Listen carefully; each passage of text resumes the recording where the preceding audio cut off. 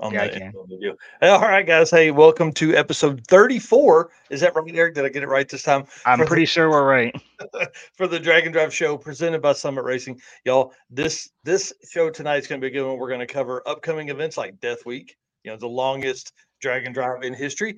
A brand new event that I just found yesterday, late last night in New Zealand, which is southeast of Australia, which is kind of cool.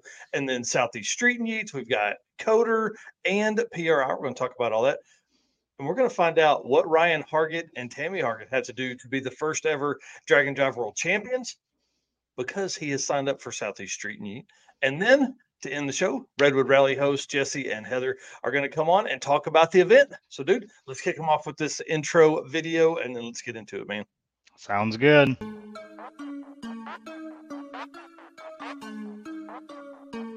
Guys, I'm here with Dave Teresi, Mr. Energy.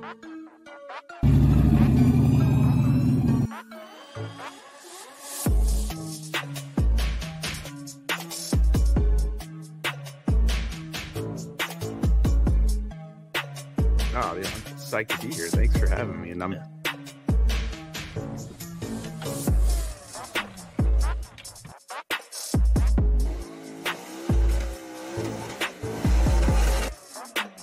Oh, we're looking this for a 6 something. That's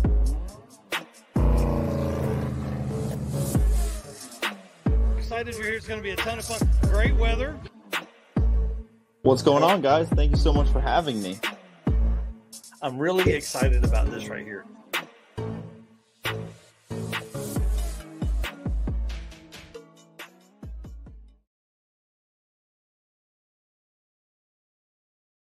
Man, I'll tell you, my beard was all over the place in that world champion video there. That was a lot of fun. Thank you for putting that together. All right, guys, if you don't know, my name is Mike Narks. I am the host of Dragon Drive Show and the Dragon Drive News. I'm also a Dragon Drive statistician and promoter, even hosting my own event at the circuit, which is in April of 2024 at Mocan Dragway. Eric, introduce yourself. Tell them who you are and what's going on with your stuff, man.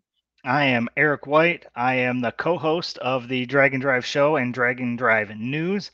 When I'm not helping out with Dragon Drive Addiction, I am running my own channel, which is 815 LSX Swaps, which just hit 1 million total channel views. So super On exciting. YouTube, on one of your social media outlets. Right, yep, just on Yeah. YouTube, on Instagram and TikTok and Facebook, they each have a video alone that has like 1.4 million, which is crazy to me. Yep. And then do you want to tell them what else happened today? With the Rising Creator for the 4th week, which is pretty dude, wild. that's so awesome. I'm so excited and proud for you, man. That is awesome. You've really put in a lot of work and it's beginning to pay off, man. So congratulations. Thank you. Awesome. Well, guys, I want to start the show by saying thank you to all of our race car friends. We can't do this without you. Your likes, shares, and comments help really kind of, I don't know, when it's 2 a.m. and I'm working on something, it really helps me get going because there's always somebody making some comment on there about something we've been posting. So I want to say thank you for that. I want to say also we're going to have the chat open tonight. Obviously, we're going to be talking about a lot of stuff that is going to concern everybody that is a Drag and Drive racer. So if you got questions or comments, throw them over there in the chat. And if you're watching this later or listening to this on the podcast, find us, make comments, let us know what you think about all the stuff. And also, obviously, our list of sponsors here on the screen. It can't do it without them. Summit Racing, Molly Motorsports, Howard's Cams, which just talked to Luke through some messenger today. He's got his little turbo small block Ford Ranger running for some Drag and Drive events next year. Sweet Patina, obviously, and Racing Junk Classifieds, the official Drag and Drive Addiction buy sell trade place, I guess. So if you guys will hit that share button, we'll get this thing started. We certainly appreciate you guys hitting that share button. Let everybody know what you're watching, and we're going to get down to it. So upcoming Drag and Drive events. Obviously, we've got several that are coming up, but the first one is not really a Drag and Drive event. This is the grand opening of the 330-foot street legal dragway in Paris, California. I thought this was cool. I wanted to remind everybody. We talked about this a few weeks ago about this thing opening up, and there's some mixed reviews on 330-foot racing and all that kind of stuff. But listen, this is good for the sport. The way they're spinning it is this gets people off of the streets from street racing and all that kind of stuff. But what I see is this is going to allow like some politicians maybe to come down and make some passes. It's going to allow more people to come in and make passes under no stress. I mean, they're not going to be holding full WDRA races out here for 330 feet. But I'm telling you, this is a good thing for the sport. And they grand open on the 20th at 4:30 p.m. So if you're in Southern California, anywhere close to the Lake Paris Fairgrounds, make sure you get over there and take a look at that because and send us some video. I want to see what it's like for some drag racers that are going to be racing 330 feet. Now we've heard some stuff about like this is for street cars, so like you have to be licensed and insured and all that kind of stuff. So it'll be kind of interesting to see how this plays out. And then, Yeah. what do you think about this 330 feet? I mean, they've done a lot of parking lot racing, so Yeah, I mean, I think it's kind of a cool deal, especially in an area like that where, there is a lot of street racing. And if you can get people here, I mean, you've been to the no prep race, you've seen what mm, that's like and the people betting on the line. Imagine what this, you're going to have all your little gamblers out there yeah, slinging dollar bills and $5 bills betting on races. But yeah. I think it'll be a cool deal, and I think there'll be more of these type of things that pop up around. Looks like Fred Ashmore says he's going to be there. Nice. That's awesome. Well, I think it's going to be a really cool setup. I see Matt Lang said should be more of this, but 660 feet. I agree with that. I think this is like a gateway drug for Southern California again to get back into some car stuff. I mean, like this allows the opportunity for people to see how much fun and how much camaraderie you can build within the drag racing community, which is what we preach all the time. And so it'll be kind of cool. I'm excited to see how their first weekend goes. Obviously, I'll be kind of watching that on Instagram. They're a really good follow. They've got a bunch of posts up already, and they had like kind of like a soft opening with some cars making passes, but no videos of that stuff yet. So again, the street's going to be the equalizer on this. We had that happen with Matt Lang and kind of the back of the track stuff was really cool to see how folks should get out and spin, and then that costs you, the faster car doesn't always win the race. So, all right. And then moving on to a actual drag and drive event, guys, Death Week starts on the 20th as well. This is going to be in Chandler, Arizona, which is just south of Phoenix. So Rich Guido's headed down right now. He's picked up Chris Hine. They've picked up Dan Nissen. So they're all coming down. Those guys came down to race week and just throttled the U.S. stick shift competitors. So this obviously is an event that they don't have classes. They don't have like a stick shift class, but it's going to be interesting to see what the top three in this event are going to compete with. So it's going to be pretty wild. So we got Chris Hine, we got Rich Guido, they're coming down. We talked about all that. David Williams has driven from Florida in the Turbo LS Suburban that he drove from Florida to Alaska Speed Week, which will be cool. Carl Bright is on his way in his El Camino with the big block in it.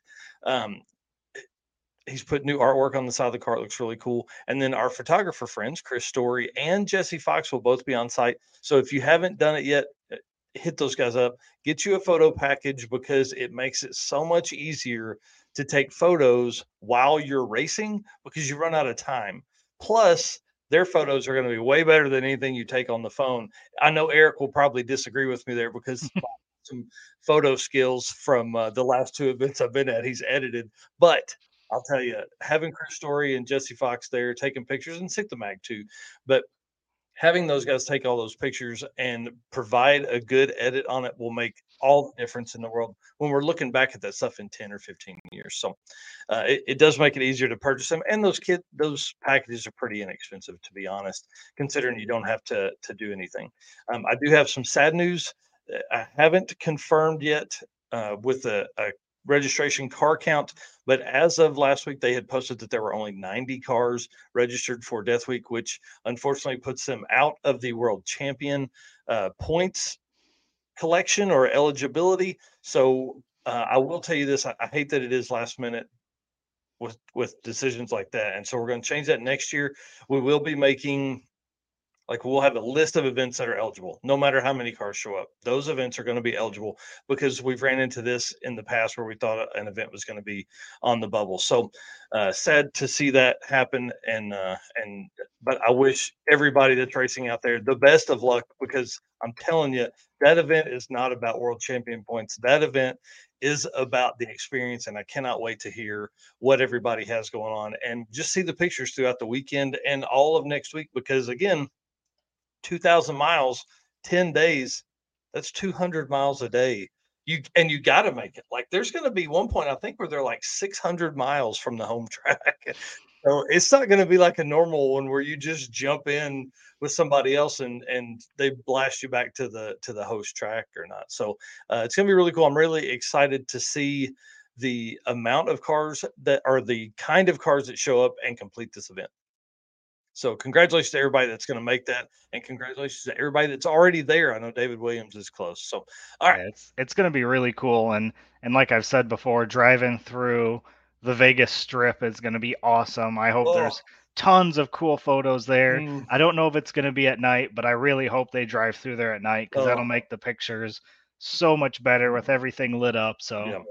I'm telling you, just the route they're taking is really cool through Southern California. I really like what Tom and the team have done with this event. It's really taken that next level of like very serious competition in a drag and drive event to this is probably going to be more relaxed. This is going to be a fun event, I think, for a lot of folks. So I'm excited to see what he does with this one, and then also what he does with the Route 66 deal next year. So that'll be cool. All right. yeah, the problem is just going to be the 10 days. For a lot of people, 10 days Yep. of getting off is going to be tough. But if you can get it Well, off, it's worth it. But yep. And especially late in the season, I think with folks knowing this style of event is going to happen now, they're going to plan around that. They may not do an event early in the season, saving for this kind of time off or something like that. yeah, That is one thing I have noticed with a lot of folks now is with what happened in 2020 and early 2021, people realized like, hey, let's get out and do stuff. There's been so many years that people have spent not taking vacations and things like that, that their time has accumulated. Now they've got all these weeks of vacation and they're taking them. I mean, it's what happened to me 100%. I had 7 weeks of vacation. I took 6 for drag and drive. And then the next year I was able to leave my job. I mean, like I think we're going to see some of that as this sport begins to grow and move forward. yeah. Last year, So, before going up to all the events that I went to this year, I had enough vacation that I worked 3 days the month of December, yeah. which is Yeah. cool, but why am I taking all my vacation in December? And Yeah. that's kind of what I thought of last year, and that's why this year it was, go to these events Oh, because yeah. there's no reason to have a month off in December. I sat at home for a month. It was That's right. nice, I was but gonna say you didn't sit at home. You worked on drag and drive stuff. I know yeah, because you were a host and all that stuff. Then the one thing that's cool is that we're already looking at 2024 events that Eric is going to be able to go to. So I'm excited about setting that schedule together. All right, yeah, let's keep going because we're going to end up with we're going to run over our time. All right, it's not a drag and drive event, but I will be at the Extreme Texas Nationals this weekend. I'll leave in the morning at about 7 a.m. Driving to Ferris, Texas for the Summit Racing Midwest Drag Race Series final, the Point Series final is going to be this weekend, and there are some seriously close races for the championship and podiums for these classes. You can see the list of classes there, but like Funny Car, Top Sportsman, Pro Mod, all that kind of stuff is going to be down there. One of my favorite classes, Junior Dragster. It's tight for the 2 classes that are there. There are some opportunities for some upsets really to come from this weekend. And I just want to say the Pro Mod class is separated by 5 points. So all number 2 has to do, Stephen Whiteley, all he has to do is go one more round than Keith Haney. So, and I know Keith Haney wants to win because he's the founder and dude behind the scenes of all that. So I know he wants to win his own event because everybody's competitive that are drag racers. So he wants to win that, but can Stephen Whiteley slide in there? So, all it right, should be a good I'll be should be down a there. good time there. Oh yeah, it's going to be a blast. And then next event up is the brand new one that I just found out about. I think literally last night at like 2 a.m. Um, the New Zealand Drag and Drive. This is again a brand new event. They started posting middle of September. Looks like it's a weekend deal, obviously, and it looks like they're going to have the same kind of format that you see with an upcoming regional event. So they're going to do November 4th and 5th, and they're basically, you pay them a entry fee. I think it's like $10 or something like that, and then you pay for your way into the track.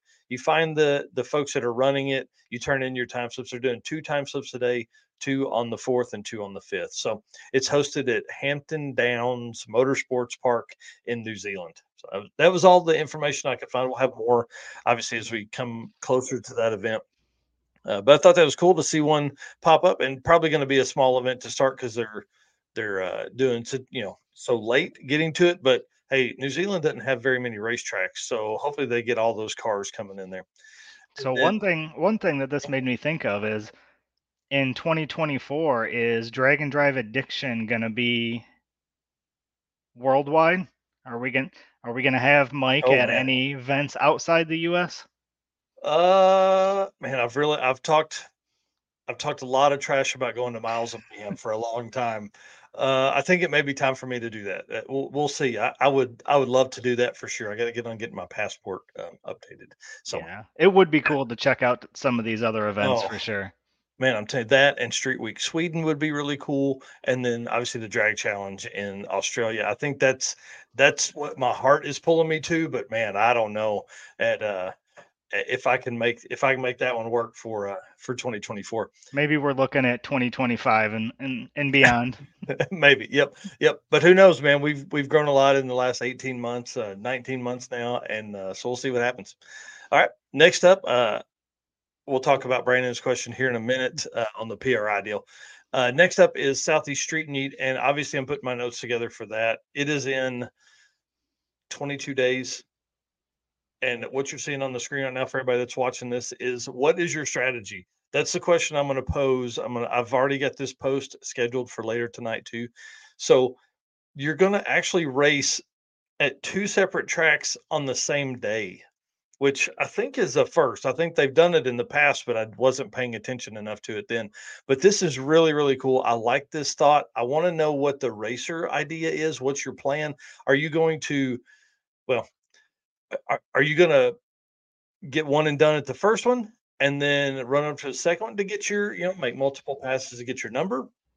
Or are you going to literally have, there's only 6 hours of the track being hot for the first and then the second one. So it's like 60 miles between each track. So it's not going to be hard, but like this is a real strategy here, I think, for this. And it's going to be fun to watch it play out because obviously I'm going to be there. So Thursday they'll do tech and day 1 of racing at Shadyside Dragway, Shelby, North Carolina. Friday morning, we're going to drive over to South Carolina Motorplex with the track hot from 9 to 3. You guys can see there. Then it's like, I don't know what route they'll have planned, but by Google Maps, it's only like 60 miles or something like that between tracks. And then Friday afternoon, we'll be back at House of Hook, which will be my second time there this year, Carolina Dragway from 3 to 9. So, are you going to get up early? I don't know. This the whole Friday really intrigues me a lot. And then Saturday, it's down to Darlington, back to Darlington. That's where we started and ended for Drag Week. So we'll be back there. So that'll be cool. And then Sunday is back to Shadyside for racing and awards. And did you see their post today? The awards are in the huge chains. Saw Anthony Harville a couple times this year. He's walking around with that big chain. So it's probably my favorite trophy award from Yeah. any one of the Drag and Drive events. That's definitely cool. Yep. I'm excited about that. This is the last event of 2023 to gather Drag and Drive World Champion points. So I confirmed with them that they do have the needed registration count. Y'all, this is going to be pretty awesome. This is we're going to talk about the points in a minute to see what Ryan Hargett needs to do to win the championship. Now, I've talked to another few racers that are in, again, like we talked last week, in that 70s points range and what they need to do for this, but we didn't have confirmation that these guys had signed up, but we do have confirmation now from Ryan Hargett himself making a post on Facebook that he's going. So that'll be pretty exciting. I'm wondering if that's going to run some guys off, or if it's going to maybe keep them thinking, hey, I'm going to go ahead and do this. So if anybody knows any background knowledge about racers in the 70-ish points, bracket there that have accumulated those points at 2 events, let me know. I would like to look at their numbers. And if you have any questions about where you personally stand, you can DM me and I'll let you know. Find me at Michael Narks on Facebook or Dragon Drive on anything else messages there. So that'll be cool. What do you think about racing twice in a single day? Is that pretty wild to you? I think it's kind of cool. I know if I remember right, they did that last year because of weather. They ended up Yep. changing their schedule, and it sounded like people really liked it. So I definitely think it's cool. The only issue is if you have car trouble, you're kind of in that time crunch to get to the next track. Yeah. But Yep, that's what I'm saying. That's why I think this is going to be really cool. We're going to follow a couple different racers throughout the weekend or throughout the week, and see what their strategy is and how it plays out. Because again, if you break at 2 o'clock at the first track, you're going to be in real trouble. So do you get your easy number there and then run? All right. Next up, King of the Open Road. This event is the last Dragon Drive event of the season total. This is a regional event right here, 200 miles worth of driving. Guys, I've been to several King of the Open Road events. If you are anywhere close to the Texas Motorplex or want to drive down for an absolute blast, this is an event to do it. This is going to be fun. They're rolling out roll racing, which is going to be kind of cool. So they're going to do that. Friday is the drive, so you can come back Friday night, kind of relax, hang out, parking lot beers and trailer burnouts. Saturday is all day of qualifying for the 14 classes of drag racing, and then qualifying and eliminations for the roll racing. So I think they've got a few different roll race classes. To be honest, I didn't even look at those because I'm not a huge roll race guy. But congratulations and good luck to all the folks that roll race. Sunday is the final round of qualifying and then eliminations for the drag race setup. I'm telling you, this is going to be a good time. If you don't follow Jared Holt on social media, you need to. This event's going to be crazy. You can see what's her name? Four-Door Rocket on Instagram, Felicia Smith. She just came off of race week, so I know they've been at home thrashing on that car to get it ready. And then the Viper, I don't remember who it is, but I know it's a stick shift and Violent from the May event. That car was absolutely crazy. And I know there's going to be a lot of new type stuff that's down there, a lot of new cars that have never competed, because for some reason Jared can bring out all of the cool imports that we don't typically see at a normal Dragon Drive. So it ought to be a lot of fun for folks that are watching down there. And then the last event of the season for us, and then maybe a little bit of a break, maybe not much, but a little bit. not much, is the Dragon Drive Awards presented by Dragon Drive Addiction and Summit Racing. Y'all, 50 days from right now, man, there is so much going on in the background. You have no idea what is working here. It's pretty crazy. The Dragon Drive Award show is Thursday, December 7th at 11 a.m. Yep, we're doing it the first day. I have had several people ask why we're doing it the first day. And to be honest, it's so that racer that wins it can go around and brag the rest of the weekend that they were the first ever Dragon Drive World Champion. Plus, it gives them maybe an opportunity to talk to some sponsors. So the sponsors that are a part of everything down below, if they have a booth, we're going to obviously parade you around and put you on our shoulders and tell everybody what a great job you did and all that kind of stuff. But we're also going to introduce you to a lot of these companies. So that's another reason we did it on Thursday. It'll be easier. There'll be a lot more decision makers that are there. So we're hoping that this can kind of help also step in the right direction for the racer as well. So, we talked about what does Ryan Hargett need to do and any other racer that shows up to Street Meet. But here's the thing. You're not going to know as a viewer of this who won it. Who is your points leader? We're going to go silent on it after that. We're going to hint at it and things like that, but we're not going to tell you who has won it until the Dragon Drive Awards, again, at 11 a.m. We're going to live stream those, even if it's just from my phone, walking around in selfie mode. I don't care. But we're not only doing the awards for the Dragon Drive World Champion, but we're also doing, top 3 of the top 100 racer list. Top racer from the 9, 10, 11, 12, 13, 14 second racer list, the Sweet Patina Roughest Roadside Repair Trophy, and a bunch more. We've been talking to Revved Up Laser Works, Travis Wise, about all of the trophies. And I'm telling you right now, there's more than 24 of them that we're going to give out in an hour. So we're going to be cranking these dudes out. So if you're not following us on social media, you need to right now. So we're going to have all those. He's starting to print those next week, dude. Yeah. Yeah, I'm Ugh, excited. man, They look excited good. is the word. Yes, I'm so ready for that. And then so that's the event. That's the coverage of events we're going to have for the remainder of 2024. And let's talk about Brandon here, who asked who's buying the first round at PRI. We'll be arriving Wednesday night, and I would expect there to be beers had for sure. So Yep. Yep. I'll buy Brandon's first round if he'll buy the second. So. Sounds like a plan to me. Yeah, dude. All right. Do you want to drive on the drag challenge stuff, or you want me to drive the pictures? I can do it. All right. Have at it, sir. I'll get you started there. Sorry. All right. Lead away, man. All right, so we're gonna do some coverage from the drag challenge that just wrapped up last week. So these pictures were from the Street Machine Magazine website where we got all the information. So our outlaw aspirated winner, let me get on the right screen here so I can change pictures, was Daniel Case with the Holden Tirana, I think is how you pronounce it. Yeah, I have no idea. So that's this beautiful purple machine right here.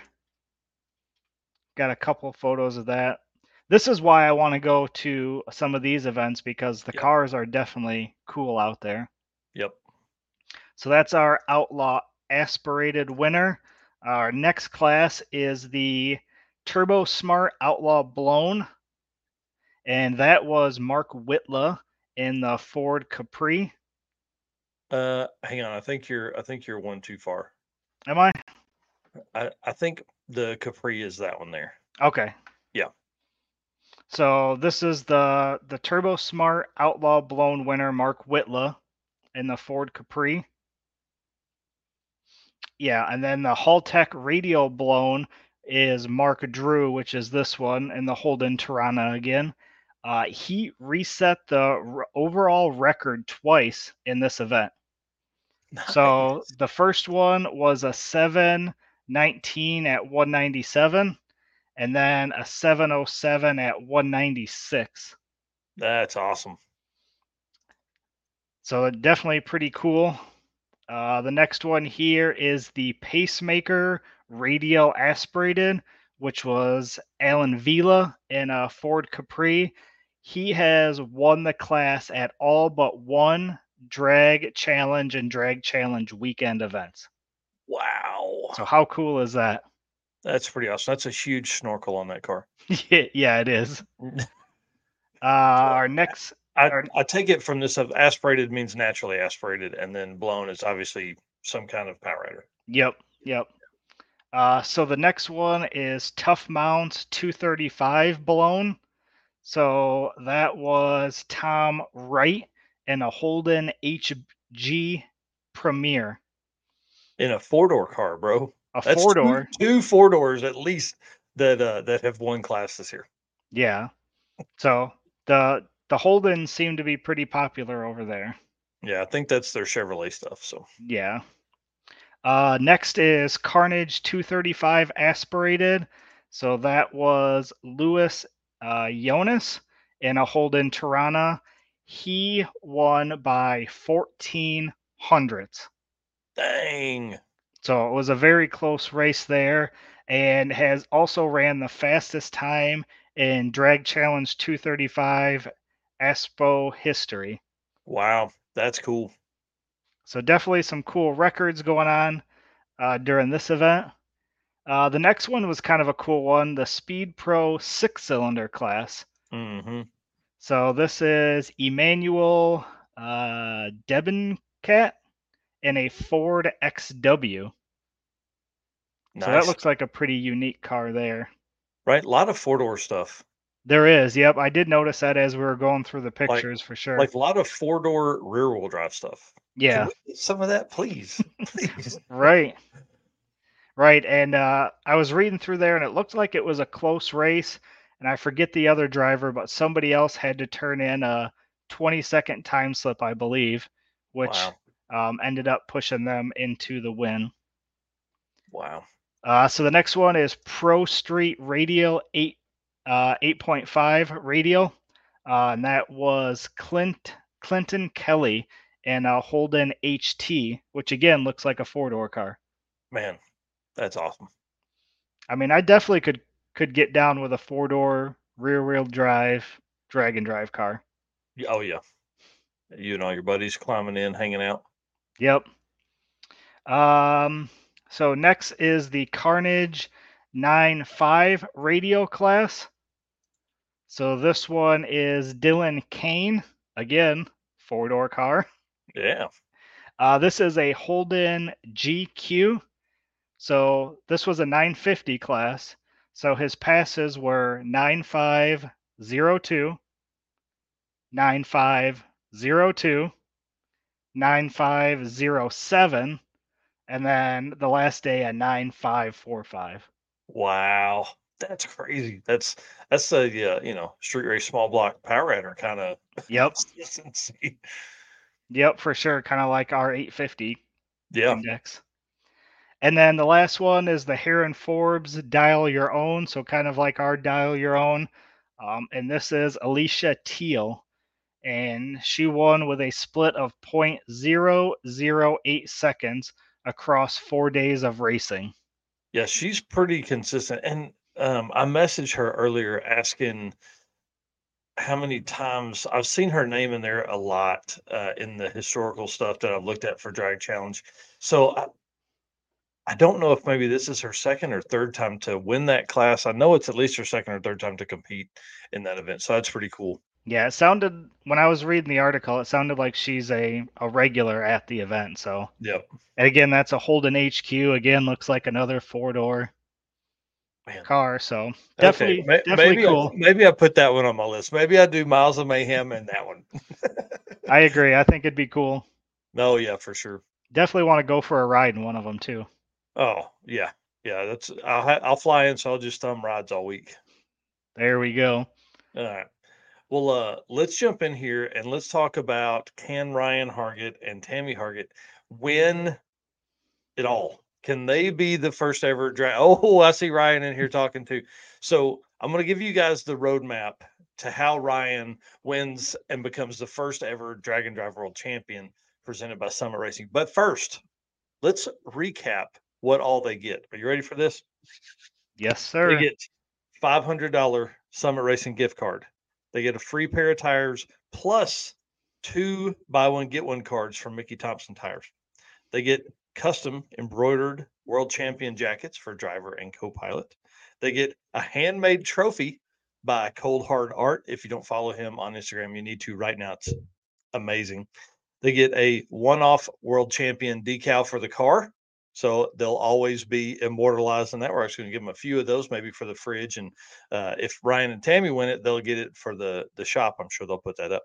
And then they're going to get a Drag and Drive Addiction swag pack, of course, hats, hoodies, license plate, decals for the car and trailer. We're going to sticker them up for sure. And then they get free entry into these 2024 events: Southeast Street and Yeet, Rocky Mountain Race Week, and Hot Rod Drag Week. So it's 4 free events that they will be able to, compete again, try and repeat for their world champion. And then also they get guaranteed entry into Sick Week and Sick Summer. And we know both of those events sell out. Obviously, we appreciate Tom guaranteeing us a spot because we won't know who the world champion is until after the registration, of course, for Sick Week and maybe for Sick Summer by then. So that's pretty awesome. They get Precise Built Tools is sending us a torque wrench and case to throw in the car for the week. So that's pretty cool. And obviously I'm working on a ton of other stuff too. Just can't talk about it yet. Plus they win the bragging rights of being the first ever Drag and Drive World Champion. I mean, like I'm pretty jealous. You're of all the that first. stuff. That's pretty cool. Yeah. We need to get your Mustang going and I'll co-pilot for you. I'll co-pilot and media while you race it. All right. Currently, you can see behind me, Corey Thompson holds the current points lead at 110 points. So let's talk about how Ryan and Tammy can win this championship, right? Ryan here in the comments says he's working on the car right now. So they're going to have their hands full for sure. They've got 72 points currently. So you have to think they have to make up 38 points to get there. They will need to complete the event which obviously everybody always figures they're going to complete the event. But this is the first time that they have attempted 3 national level drag and drive events in a single year. Okay. That'll net them 26 points if they finish, giving them 98 points. Then they need to win their class to get 7 more points. I hadn't heard which class they're racing yet, but the unlimited class has seen high 4-second finishes, is what I'm saying. So again, I don't know what I know he can't run in limited street class because he's on methanol. So that puts him out from that. So I'm basing a lot of my stuff on unlimited because unlimited is open. So the unlimited cars have finished in the high 4-second range. They'll need to finish with a 4-second average because they need to grab those 4 points. And then they're going to need to reset the Class ET average record, which for unlimited, like we said, is a 4.924 put down by Sean Lewis last fall. Now, we don't know if Sean's coming back, but I know he has more power and things like that. So that would net them 110 points total. Okay. Obviously, if you're doing the math, that ties them with Corey Thompson. But as per the rules, if you are a faster car, the tiebreaker goes to you. And being that they have 2 low to mid 7-second averages at Midwest Drags and Hot Rod Drag Week, they would take the win. Now, Corey has won every class that he's been a part of and reset all the records. So if he comes down to the end and someone takes it, he has to know that he has done all he can. He ran his car all out with a high 7-second average at Sixth Summer, then went and destroyed the race week hot rod class record, both ET and mile an hour, and did the same thing, resetting his own ET and mile an hour record at Rocky Mountain Race Week. So pretty amazing stuff. I mean, I was really hoping it would come down to the last event. I was hoping we'd have an opportunity for racers to do this. Again, this is our first year to do this. We are figuring stuff out as we go. What racers want to see. So again, as a reminder, you're not going to know at the end of Southeast Street Meet. You're going to have to find out with everybody else at PRI for the Drag and Drive Racer Awards presented by Summit Racing. So I'm so excited about this. I'm sure we'll be dropping hints and things like that because I won't be able to keep it to myself for that long. But it's only 3 weeks after that, so it should be pretty easy to do that. So I want to wish the Hargets so much luck on coming. I know they are signed up, and he said he's set up for 2 different classes, so that would be really cool. Maybe that helps with some strategy around in there. And they're one of the cars we will be following during Southeast Street Meet to see what they have going on. So I know he can run 4s. He ran 4s most of the week at Hot Rod Drag Week and Midwest Drags in the 8th. So that'll be pretty cool. And here's what I find typically happens is racers start doing the math, and we're still 3 weeks from Southeast Street Meet. So there are racers that could maybe put their car back together that haven't done it yet that are doing the math on that side as well. So nobody's telling me anything, which is sad. But I'm also not going to nudge them. So Ryan said he's been 468. So you know how it goes. Like it really is and that's him planning to run quarter mile. Like what's he going to do to run 8th mile? I don't know who this is. So Facebook user is in the Drag and Drive Addiction or Drag and Drive Addict Facebook group. So if you'll scroll down to the bottom of the description on the live stream there and give StreamYard permission to use your name, please come back in and say that you're signed up here. I know there are a few other racers that are thinking about it, but I told them I wouldn't put their names out there, but I'm excited to see what can happen. If you go back a couple weeks, you can see, you'll hear names and what it is. So it's all different strategies. Some people want to keep it quiet and try to, sneak in there, and some people are putting it out there that they're running for it. So it's exciting. Yeah, I'm really ready to see what this does to that's Goldstone commenting. Oh, this could get exciting. This could get really exciting because now what does that do to Ryan's stuff? What's that do to his thought process? Which class? One more. It's not that I won't tell you. It's that it's a really difficult decision. Lot on the line either way. It's Jason Hurley. I gotcha. Dude, we've had the conversation with him or about him, not with him, about him and how he can win this and take over. So, you know, he would almost have to do the same thing that Ryan did to be in the same position, and he actually has faster averages than Ryan. So if Jason showed up and Ryan showed up and Ryan ran the best he could and Jason still went, you know, does all what I just said, I guess it probably would, you know, unless Ryan's in a different class, it would come down to who's the faster car. And at that point, Jason's the faster car. Man, this Yeah. could be really exciting. See how quickly that just changed? Yeah, yeah. I mean, that's the way it is. Hey, somebody go over there and twist Jason Hurley's arm. It would be great to see him one more time throughout the year because I only got to see him twice this year. You know. So how much was that ticket you told me from Chicago? Hey, listen. Hey, if you guys want to see Eric come down, really needle him about it this week. Really put some pressure on him. Tickets are $120 to get him from Chicago to Charlotte, and I'll pick him up in Charlotte. We can run for the weekend. So, if you want to see him come down, definitely let us know. And then I see a Facebook user here says, "Now you're just taunting me." So I'm in. Listen, we want the best competition we can possibly get. All right, let's move on. Let's get back to it because we got folks coming on here in a few minutes from the Redwood Rally, so I don't want to be late for them.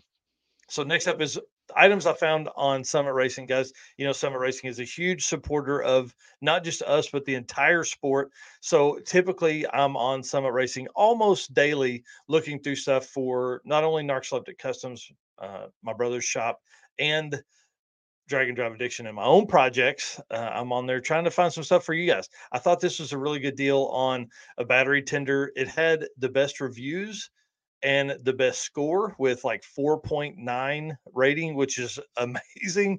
And I like that it's 1.25 amps compared to some of the others, which are like 0.75 or 0.8 amps, because I know a lot of you guys out there wire like you are blind. So what happens is you end up with a draw, and this would kind of help compensate for a little bit of that. So the 1.25 is kind of a neat deal. Again, summitracing.com. And then I thought, how much fun is this?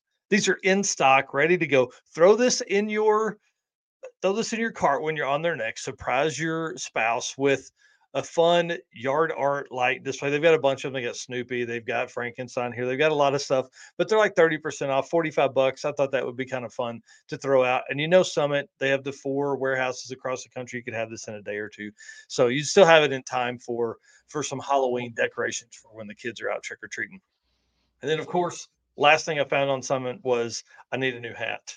You can see my sweat circle here. I'm gonna wash this thing tonight and try and get it cleaned back up before I get down there. I hope I don't lose the Clay Millican signature on it. But guys, hoodies, hats, shirts. They had 2 different style shirts. I'm wearing the Tommy Dupree Brian Havlick shirt tonight, and that was actually designed and printed by Summit. So you know they're huge supporters of us. So if you have a moment, please jump over to summitracing.com and pick out some stuff. One other item I don't have on here is the TKO hand cleaning wipes. Those make amazing gifts for any person that does anything that's going to get their hands dirty. So it's a waterless wipe made by Sweet Patina. You can pick them up right on Summit Racing. All right. Oh, hey, actually, I made Perfect these lead in. didn't even realize it. So on sweetpatina.com, you can also use code DND57 for a 10% discount. So if you don't want to do it on summitracing.com, you can do sweetpatina.com, and you can see they have all kinds of garage banners. They've got stickers.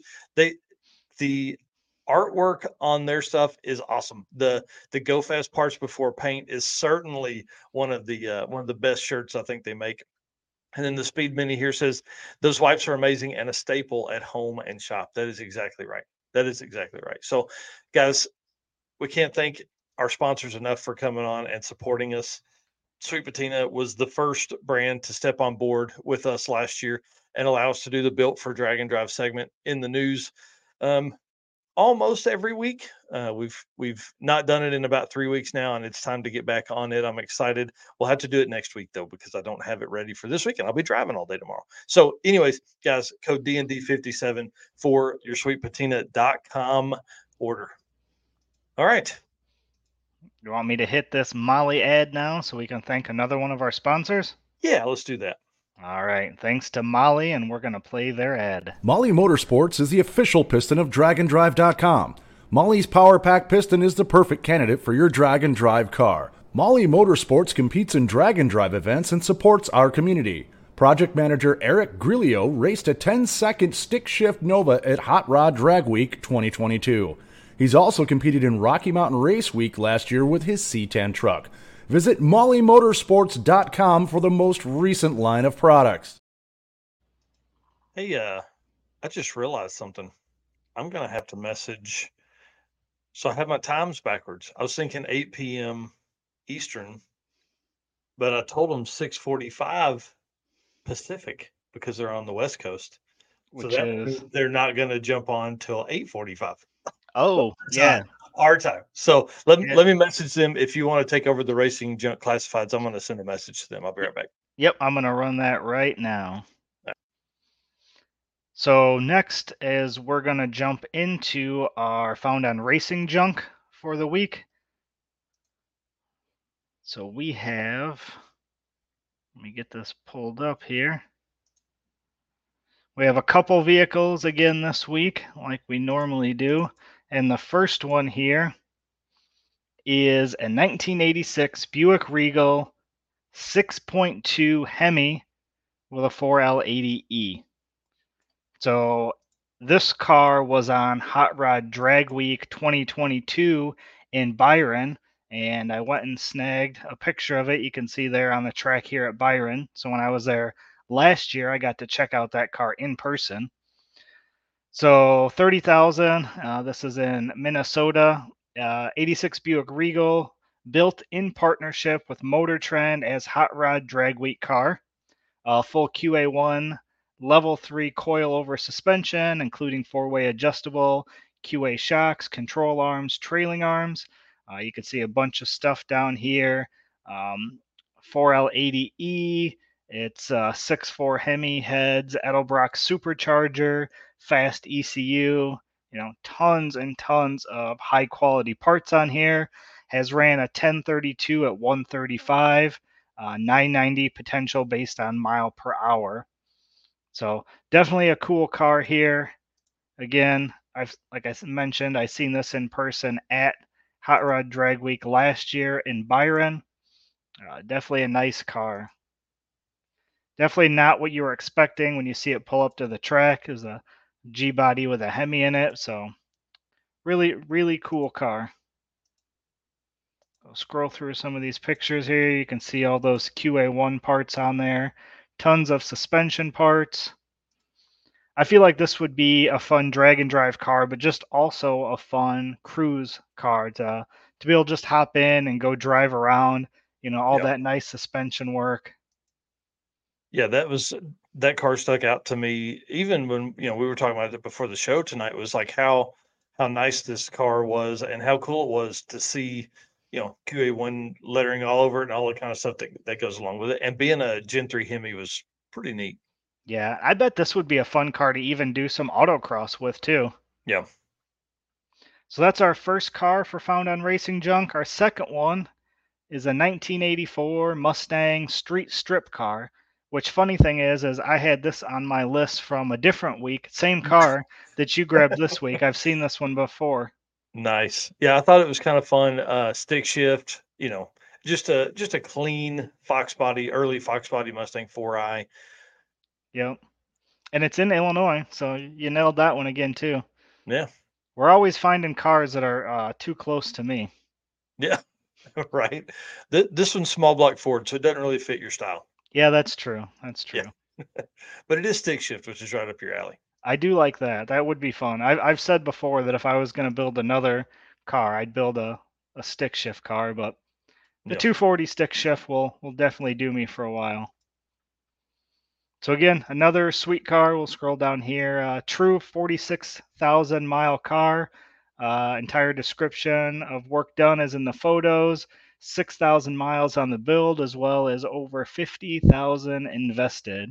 Paint showroom quality. Interior is super clean. Car is ready for the road or the track. It doesn't need a thing. Tires are almost brand new, as well as the battery. Car does not skip a beat. The underneath is as clean as the rest Rest of the car, absolutely no rust. That's awesome. So, couple really cool finds this week. Couple really nice cars. Lots of work done to them. Yeah, and again, cars that you could literally just go take on a drag and drive. Yeah, There's not build or any. You don't have to do a whole bunch of stuff to get them ready to go. This one needs exhaust, but that's pretty easy. yeah, I say it does. I mean, for some folks it doesn't. I've driven next to some cars that I don't know. It can't yep. be that loud. It can't be the muffler. It doesn't have one. Yeah. So, yep, those are our 2 vehicles for this week's Found on Racing Junk. That's awesome. Well, obviously, I hate that I screwed up the situation with Redwood Rally because that's twice now I've missed my timing on that. I was an hour ahead. I was thinking the 8 p.m. Eastern, and then backed up 2 hours. But it was 7 Eastern, and should have backed up 2 hours. So, anyways, apologize about that to them. We'll stay here for a minute. I do want to talk about Midwest Drag Race Series because I had those notes on here to talk about if we had the time after they were on here. So one thing I do want to say again, thank you to everybody. Thank you to the race car friends. Thank you to our sponsors, everybody that has been with us on this, y'all. This has been a crazy year for sure. All right, so let's talk about the Midwest Drag Race Series. I'm going to pull up the artwork from earlier so people can see some other stuff on it. Again, this is an opportunity that was afforded to me by Daniel Green. Danny Diesel is what everybody kind of knows him as. This is a neat deal. Last time I was able to get on the microphone to help announce for the National or Nostalgia Drag Racing League, and then also during Pro Mods and stuff with Luke. So I'm hoping that I think Luke is going to be there as well. So that'll be kind of fun to maybe get that opportunity again. I'm not saying I will be, but you can actually watch this on Flow Racing for the live stream. And then they'll have a lot of stuff that'll post to YouTube and Facebook and Instagram during the weekend. But we'll talk about some of the races that are close. Pro Mod again separated by 5 points between Keith Haney and Steve Whiteley. It's a big deal. They've attended every race all year, so it's not like somebody missed a race and they got an easy win. But like Keith Haney's currently in the lead, and if Stephen Whiteley goes one round more than him. So each round win to them is worth like 20 points. So it could be really cool if we come down to the finals and that. And that's what my plan is, to do research as I drive tomorrow to see how many times that's happened and all that kind of stuff, and provide those notes for Luke, the announcer, or myself if I get that chance. So, and then Top Sportsman has a close race for second. I don't think they can catch the first place racer. Mike Chitty is in second with 402 points, and then Doug Woody's right behind him at 391 points. Again, one more round being worth 20 points just completely catapults them in front. So that's, again, a race for second. And then Top Dragster has a close race for third, separated by Doug Henry and Anita Strasberg, who I think Anita has been to every event, and she's typically one of the fastest racers that's out there. They're separated by 24 points. Again, I like the point series on this, 20 points for a round win, but you also get points for qualifying, like where you qualify in the stack of 16 racers and all that kind of stuff. So this has really been a blessing for me because it's going to allow us to look at some things for the 2024 World Champion points a little differently as well. Pro Junior Dragster, again, like I said earlier, one of my favorite classes. They've got a close race for close race for second. 3-racer competition in there for second place. So currently holding second is Brody Zimmerman, 385 points. Third is Carly Brundridge at 350 points, and then Jonathan McLean at 345 points. So, if Brody Zimmerman makes it further than everybody, he's obviously got second place locked in, but this could really be a race for the podium in third place. So pretty cool. Again, we've seen junior dragsters come up from the ranks from start racing at a young age and then end up in the pro league. So I love watching the junior dragster stuff. They're just so loud. And then Sportsman Junior Dragster is a race for 1 and 2, and it's separated by 15 points. So less than a round win separates 1 and 2 for the championship between Camden Teal, who's currently first, and then Jovi Brundage is 15 points behind the leader there. So that's pretty cool. Pro 420, which is a new class for 2023. It's only separated by 7 points between Dave Pierce, one of our longtime drag and drive racers. David and Tina Pierce, you guys know them. You've heard that name a bunch. Street Outlaws. They've done so many drag and drive events, and she's currently the second fastest female in drag and drive for 2023, right behind Alex Taylor.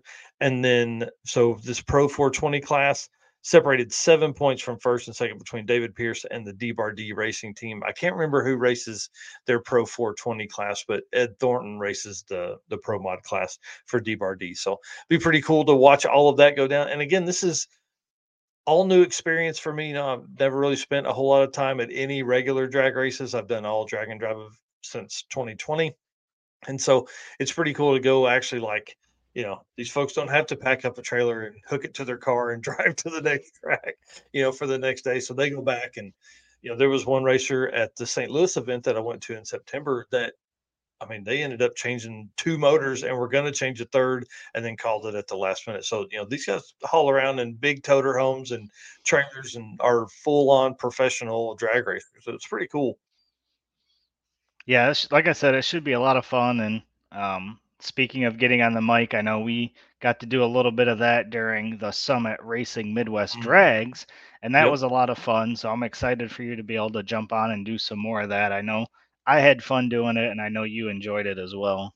Oh yeah, and then this stuff here is only fueled that even more. So now when I've this last week I've been watching the Drag Week playback for the live stream, and you know, trying to pick up clues and other, you know, things that Freiberger and them would say to only help our, you know, talk about drag and drive racing and all the stuff that comes from that, trying to pick up extra stuff that maybe I didn't catch in the stats. So yeah, you know, anytime I can learn and we can further ourselves and just get more of, you know, Michael Narks and Eric White out there, helps us also then in turn talk about drag and drive and all the other classes that are going to be down there. I mean, there's not just this race going on. There's other classes that'll be there as well.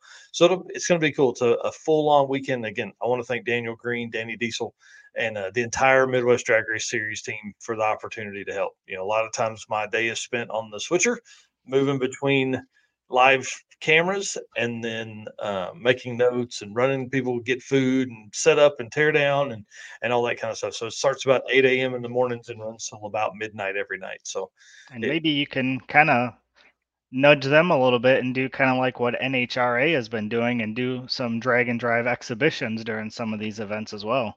hey, don't you think I hadn't already thought about some of that? So it's pretty fun. The Nostalgia Drag Racing League, that was pretty cool to be around because some of those cars had license plates on them, you know, and so that was kind of fun. But yeah, I think that may be a good opportunity as a lead in for 2024 because they just released their 2024 schedule and it doesn't look like a lot of the events conflict with some of the drag and drive events I have planned. So Yeah, so that'd be kind of cool to maybe be able to get some cars and make some, again, exhibition passes if people are near those racetracks for sure. right. And then one more thing, going back to PRI, I know I've shown this before, but we've got these special edition stickers that we're going to have with us. Again, we've got 300 of them, so we will have 100 for each day for Thursday, Friday, and Saturday to hand out. So the first 100 people to come by our booth will be getting one of these stickers. And then we've been talking a little bit about it. I think we're going to possibly have a new product there that we're going to be able to show off. I don't know if we'll have them ready to be sold yet, but we will definitely have some trial pieces that we'll be able to show off. So I'm excited for that as well. Sorry, I'm messaging Jesse Adams directly. Oh. See if I can snag them real quick. Yeah, I'm excited, dude. You've been doing a ton of work behind the scenes, helping, you know, expand our merch lineup and all that. So, you know, again, right now we're offering all the stuff on summitracing.com with like all the stuff I'm wearing tonight. But we still do have the OG Drag and Drive hats, and then of course the Drag and Drive shirts and stuff you can buy through us, and I'll have some this weekend down there in the car with me. But decals you can only get from us. So if you want a 12 or 24 inch, you can message me or Eric, and we can get that over to you. Yep, and then also don't forget the license plates. We got those as well. Yep. Yep. I got those. I got a whole stack of those in the car. I say a whole stack. I've got several. I don't know how many of those. A few. I don't know how to say that. So They look great on the car, and they yeah. look great. I've got one hanging up on the wall here in my office, so they look great in the office, in the trailer, on the car, any one of those places. They're definitely a cool plate. And look who we got in here. We got Destroyer Yeah. 1320. How you doing, buddy? That's exciting, man. If you guys don't follow him, you need to. He's going to SEMA, dude. How Yeah. cool is that? Right. Okay, so back up. The first two people I met when I started YouTube was you and Destroyer. And Yeah. Destroyer's at SEMA and we are at PRI this year. So I would say I, we I are all doing pretty well right now. yeah. It's Yeah, exciting. it's pretty amazing the amount of hours we've all put into growth on social media and YouTube and all that kind of stuff. So it's pretty amazing. He was a pivotal part of the growth of this right here. I mean, he helped a lot with Narcoleptic and getting to where it was or is. And then obviously I've taken a lot of that knowledge and moved it over here. So yes, he's grinding to get ready for SEMA. Dude, I can't wait. I'm so excited for him. That's in just a couple weeks. Yep. Well, probably 13 days or something like that. I would think we're start at the end of the month there. So Yep. it's going to be really cool. Andy's our voice for our Molly ad read. So Yeah, even when he's not here, he's here with us. that's exactly right. He's gonna That's shake babies and kiss hands. yeah, all week. He'll be so tired of talking to people. It'll be so good. I'm really excited for him to be able to do that. And what's funny is that whole thing started just as a way for him to help Mopar racers. If you guys don't know, what he offers is a cover plate that would cover your neutral safety puller. I don't know what you would call it. Yeah. Neutral safety release, I Strap. guess. Yeah. Yep. And so in Dodges, that's a strap just inside the center console. And so his product covers that and prevents it from being as easy to get to. You have to essentially pull the entire center console apart. Now, I'm not saying it's can't be stolen as well, but this would definitely help take it out of the hands of some folks that just really they can't help themselves. They can't Yeah, help definitely. themselves. It's a theft deterrent system, is what Yep. he calls it. So Yep. Yeah, and it definitely is. And again, it's very reasonably priced. So if you are a Moparian on here, you need to hit up Destroyer 1320 and get you one of those. I think they're pretty inexpensive, especially compared to somebody getting your baby, your yeah, Hellcat, Challenger, Charger, Dodge trucks. I mean, I think they've got it for a little bit of everything. So and I that's think I've got a code. Destroyer can correct me. I don't remember if it's. I think it's 815 LSX, which will get you a discount on the Destroyer website as well. nice. Nice. Well, I haven't heard back from Jesse and them, but I'm going to go ahead and we'll talk about the circuit for a few minutes until maybe we can get an answer back from them. We can't spend 45 minutes waiting on them and then kick it back off. I'm too tired for that and too much to go tomorrow. But tomorrow, or yeah, the circuit kicks off April 19th, April 18th, actually, at Mocan Dragway. We're doing a big pre-party. I've got all that set up. We're going to have a racer and participant, co-pilot or family or whatever, pre-party at a local restaurant there in Southwest Missouri. Yep, here Destroyer says use code 815 LSX for a discount. So it's pretty awesome, man. Thank you very much for everybody out there. I'll leave that up there for a few minutes while we're talking about the circuit. But this year's going to be nuts. We're going to have a crazy time. We've got 2 tracks set up, 3 days of racing. We're the first time we've done that in a long time, especially at this level. We're capping the entries at 150 cars. Last year we had it at 100 and then expanded to 125 and sold out immediately on the second round. So 125 or 150 cars is our number for this year. Just heard back from Jesse. He said he was going to call Heather and see if they can get on now. So yeah, so pumped. I see Speed Mini saying so pumped for running the circuit. It's going to be a lot of fun. So we're doing a pre-party for the racer and co-pilot. Then we are doing Friday morning. We're going to do tech and stuff like that at Mocan. Obviously, this will be our 11th year to host an event at Mocan. Appreciate them for all the support they've given us in Joplin, Asbury, Missouri, actually. So we're going to race there probably 11 to 5-ish, something like that. And then we're going to hit Route 66. We're going to actually loop up like we did last year for the racers that are watching that participated last year. We're going to loop up and hit 400 into Kansas and drop down to Galena, which again is the inspiration for the Radiator Springs in the Cars movie. And there's a spot we went to Cars on the route last year as our checkpoint, but there's actually a shop right down the street. And after the event last year, they sent me a message, said, "Hey, is there any way we can get up? Is there any way we can be on the route next year?" So one, I wanted to go back to Galena. I think that's a really cool city. So we'll loop around, hit Galena, and then we're going to take Route 66 from Galena all the way to Springfield, Missouri, which is by the signs in Springfield. And I got to find out some history here, but it says the birthplace of Route 66. So I know it starts in Chicago, but I don't know if maybe they started building in Springfield or what.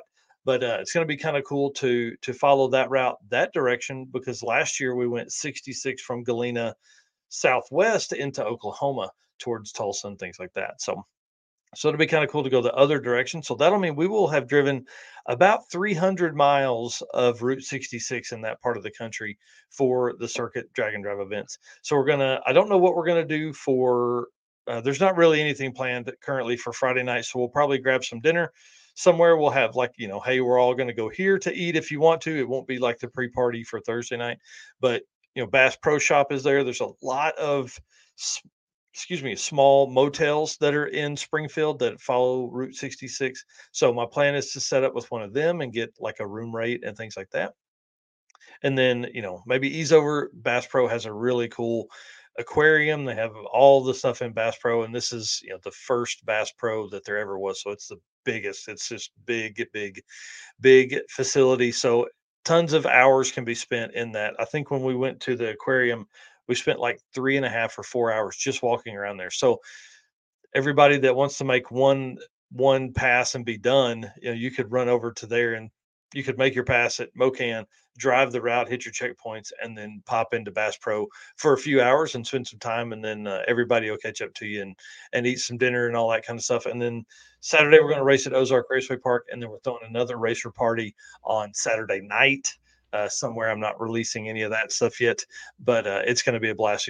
Something competitive and something kind of fun. So anyways, I see Jesse is in the back here. So I appreciate him moving all of his time up because I was an hour off on my schedule. So let's bring him on now.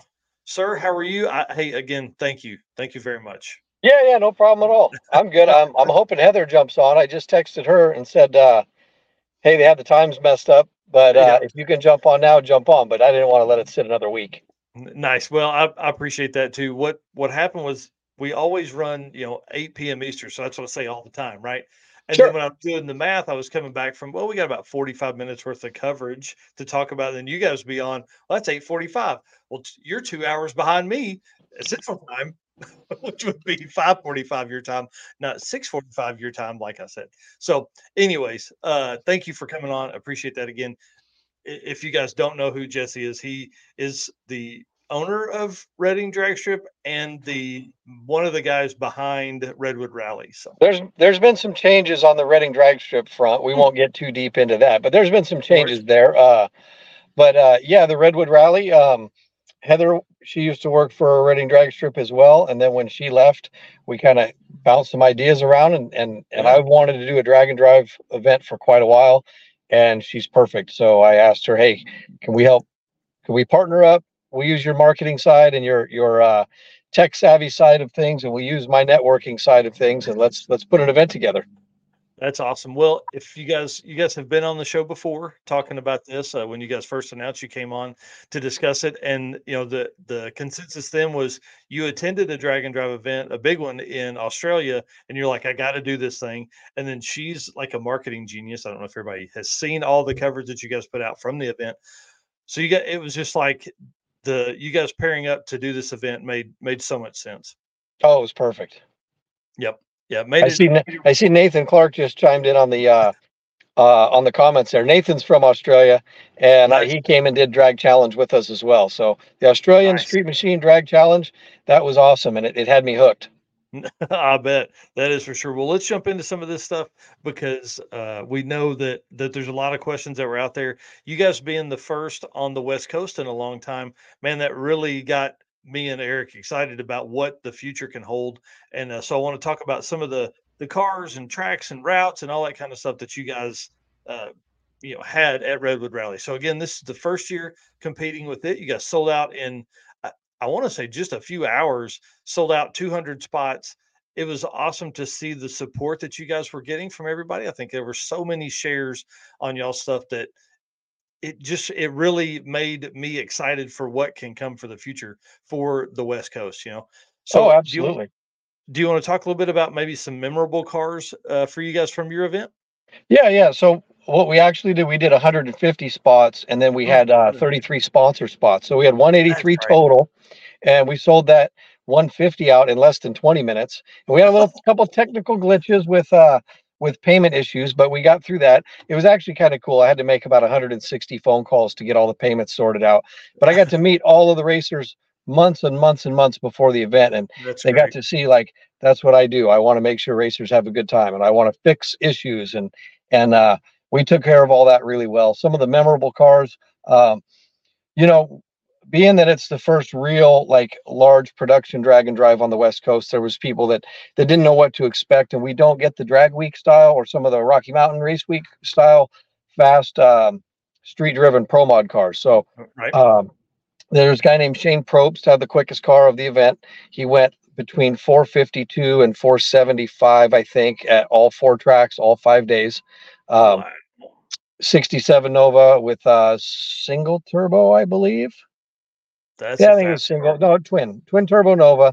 Drove on the street well. He didn't have any problems until the very last drive. The shortest drive we have was about 2.5 hours, and about 45 minutes into it, he started tearing up some push rods and some lifters and rocker arms, and fixed it all on the side of I-5.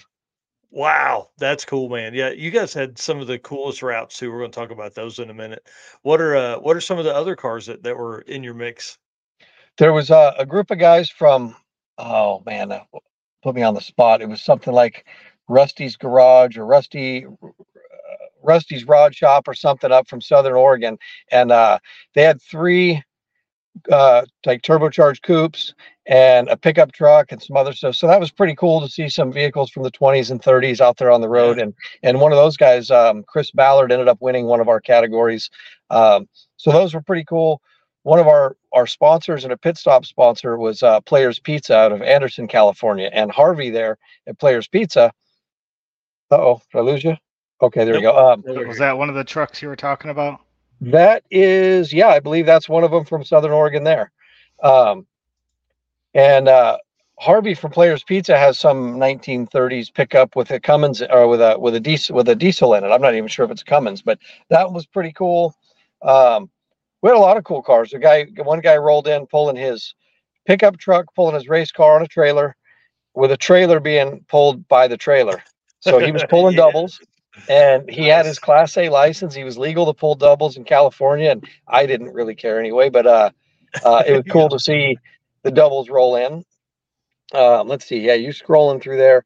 Right there, that Falcon was a real popular Falcon. That's like I said, you put me on the spot. He was one of our sponsors from up north. Matt Kunick is his name. That Falcon was pretty cool. And while he didn't compete real hard, it was just a fun car, and that guy loves doing burnouts. Yes, that's what we like to hear.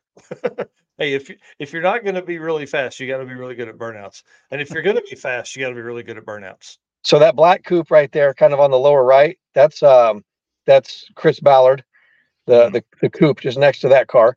I'm not sure who that was. That might have been Donovan Linwood in that Mustang, but Chris Ballard right there, he won the American Graffiti Dual Power Adder class, I believe. And it was pretty fun watching that on the road with a trailer behind it, and they had 3 or 4 of them in a row. One thing that really impressed us and was awesome was we had this family, the Condos family, and their friends. Dude, they had a bunch of cars. They had a bunch of cars, and they all came all the way from Wyoming. So, wow. There was a lot of people, locals had plenty of faith in us, but then there was a lot of people that came from multi-states away, and the faith that they had in our event was really over the top, Dive Bombers Garage. Thanks, Phil. Dive Bombers. That's it. That's cool. I feel bad. They even sponsored us, and I'm actually on my way to the airport right now. I pulled into park. I'm on my way to Steele, Alabama tonight. And Oh, nice. yeah, so some of these names and some of these cars. There's the Players Pizza truck right there, the diesel.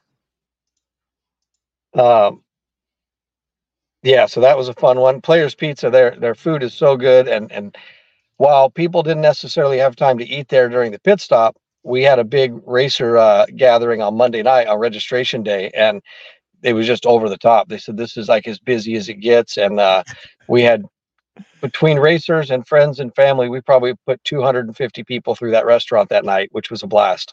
That's cool. Hey, Eric, slow down just a little bit. Let's take a look at the trophies there, because this is one of the coolest trophies I think I've ever seen on any event. Yeah, can you zoom in there just a little bit? Yeah, perfect. Yeah, those are really cool. Yeah. So Samoa Drag Strip in Eureka, California, that's the track that's right on the ocean. Samoa has a guy that does these trophies out of old growth redwood. He chainsaw cuts them, and they call it the Redwood Wally. And their Redwood Wally has a tire on it, just like an NHRA Wally. Well, wow. We wanted something unique. We really thought about doing helmets at first, and then Bailey did the helmets at Sick Week.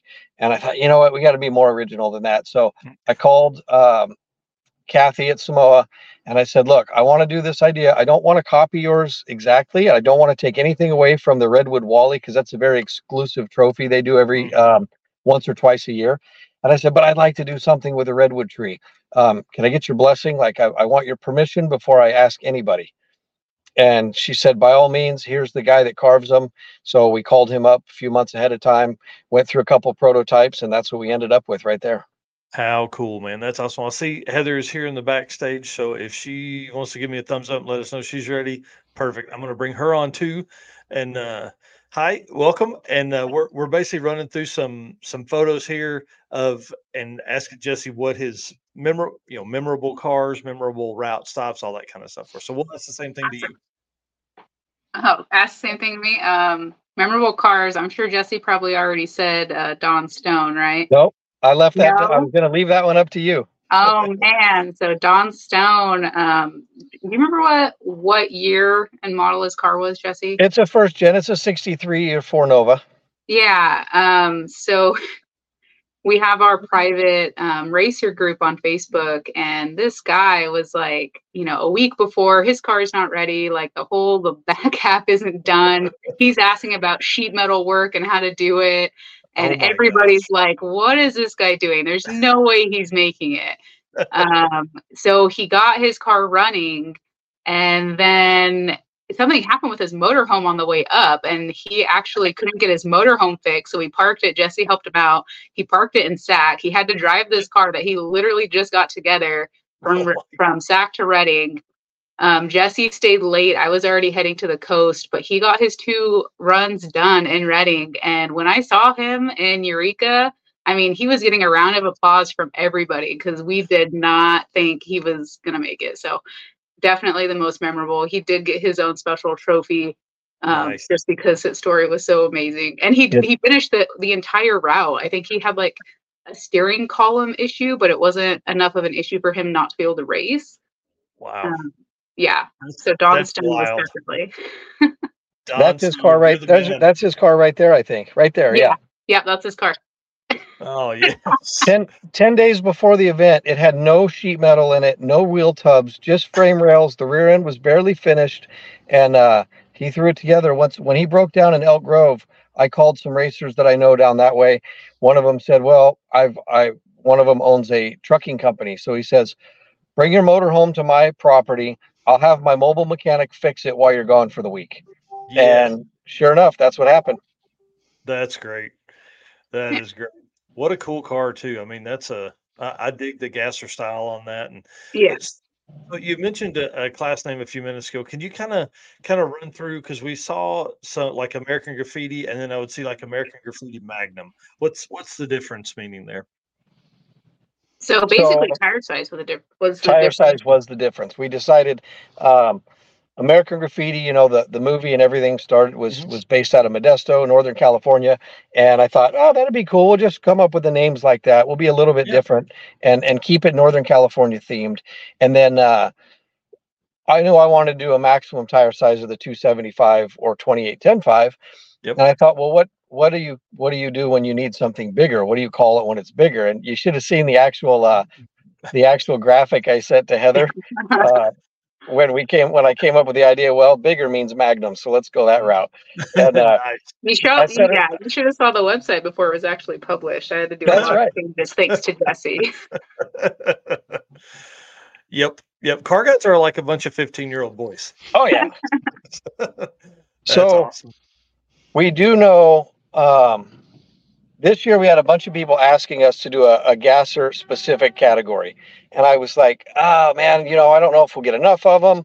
It's kind of a pretty small group of guys. I think we had at least 8 straight axle gasser style cars this year. And with such a limited car count, it was hard. Like we can't have 20 classes, we have to narrow it down somehow. So with just not knowing how popular that was going to be, we couldn't add a gasser class in, but I think Jesse and I talked about it, and we're going to add that in for next year. Well, those guys have come through. I know one of the groups is building 2 more cars. One of the guys that happened to be with one of those 57 Chevy straight axle gasser happened to be in North Carolina last weekend when I was there. I got him into the races, and he said that their group is building 2 more gassers, and most of the groups that have them are building another one. So I won't surprise me if we don't have 14, 15 gassers in a gasser only category next year. How cool would that be? Yeah. That would be awesome. Well, let's talk about, because I'm working through some of the data now to figure out, like, because some of your classes ran 1/8 mile across the week, and then some of them had like a mix of 1/8 and 1/4 mile. So I'm working through some of that, and that's okay. That's the way it works in drag racing nowadays, because we're track counts and things like that, and we're actually doing that at our circuit event because one of the tracks has a shorter shutdown, so we're nervous to turn like 850 cars loose on a track that's probably a little too short to do that with. So what classes were only 1/8 mile, and I'll make those notes, and then what classes would be 1/4 mile and others? The simplest way is this 2 stick shift categories and the mind over matter index class. Those ones were 1/4 mile. Cool. Everything else was 1/8. Now, Coos Bay was on an 1/8 mile track, and then also we had to make a last minute decision at Samoa because it was raining that morning when we got there. And just for our time constraints, and then also, just some safety stuff and track prep and whatnot, we made that 1/8 mile for everybody that day as well. Yeah, and that makes total sense. Thank you for explaining that. I was trying to do the math, and I was like, I'm just going to ask them when they're on. Well, it's kind of one of the reasons it didn't play into it hugely, but like the stick shift class would have looked a little bit goofy if we would have done the results based on an average. Like it's pretty easy on all of the 1/8 mile heads up classes. You take the number you see in the results and divide it by 8, because we had 8 time slips throughout the week. Originally it was designed for 10, but weather and time constraints, we dodged rain like you wouldn't believe. It was so perfect. We just had to cut one of the tracks down to 1 run in a day instead of 2. And it just, you have to adapt and overcome what's thrown at you by Mother Nature. So on all those heads up classes, welcome to Drag and Drive. Yeah. So on all those heads up classes, you just divide it by 8 and you'll see what that racer's average was. But everybody does the average. I thought it'd be cool to do an overall. In hindsight, I realized it was slightly confusing because people know what they're used to looking for. Well, but it didn't change anything as far as results go. Yep. And so Drag Challenge does this, that, and Street Week Sweden do it all the same way.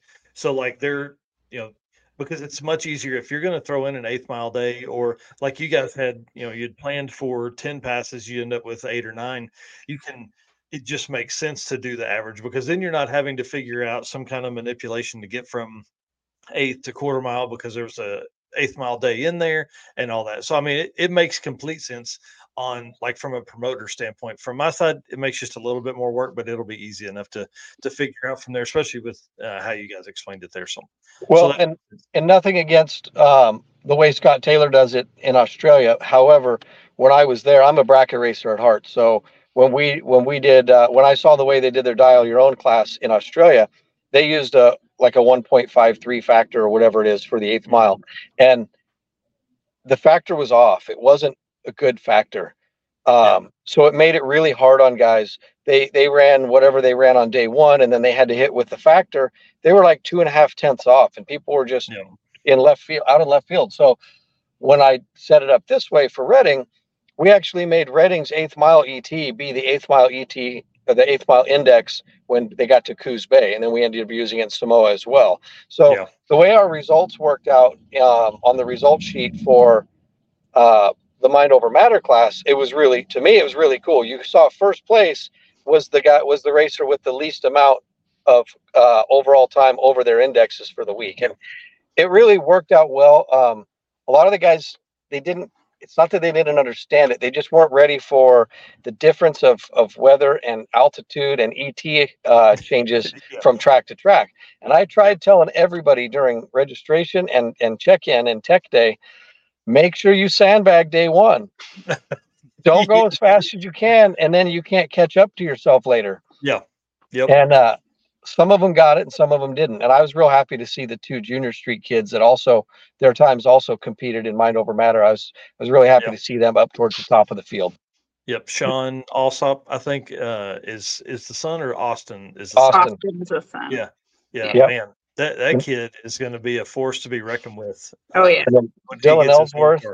Those are they're all Dylan's a very good bracket racer in junior dragsters, and to see they knew what they were dealing with when it came to sandbagging a little bit on day one, and they played right into their hand. That's so cool. Well, guys, let's talk about, none of the racers that are probably watching this right now have ever been to the West Coast to drive on a drag and drive event. So what was your favorite route stop of the week? And then what was your favorite drive of the event? We'll agree on this. So Heather can just blurt it out. Everyone's favorite drive was definitely Samoa to Coos Bay. I mean, that was all coastal, all coastline, gorgeous views. The way that we kind of planned for drive times, it was right at sunset. So everybody got to see sunset, like on the beach. And as far as pit stops, we did pit stops a little bit differently. So we had, our focus was really celebrating the smaller communities. All these tracks are in like little small towns, and so we had local businesses be the pit stops. And I think everybody can agree that probably Players Pizza was a huge hit. We had people going there multiple nights when they were in Redding, getting pizza, beer, and they just supported us so much. But all the drives were gorgeous. I don't know if you've seen much of the footage we've had. We've had some really great videos come out showing just how beautiful this drive is.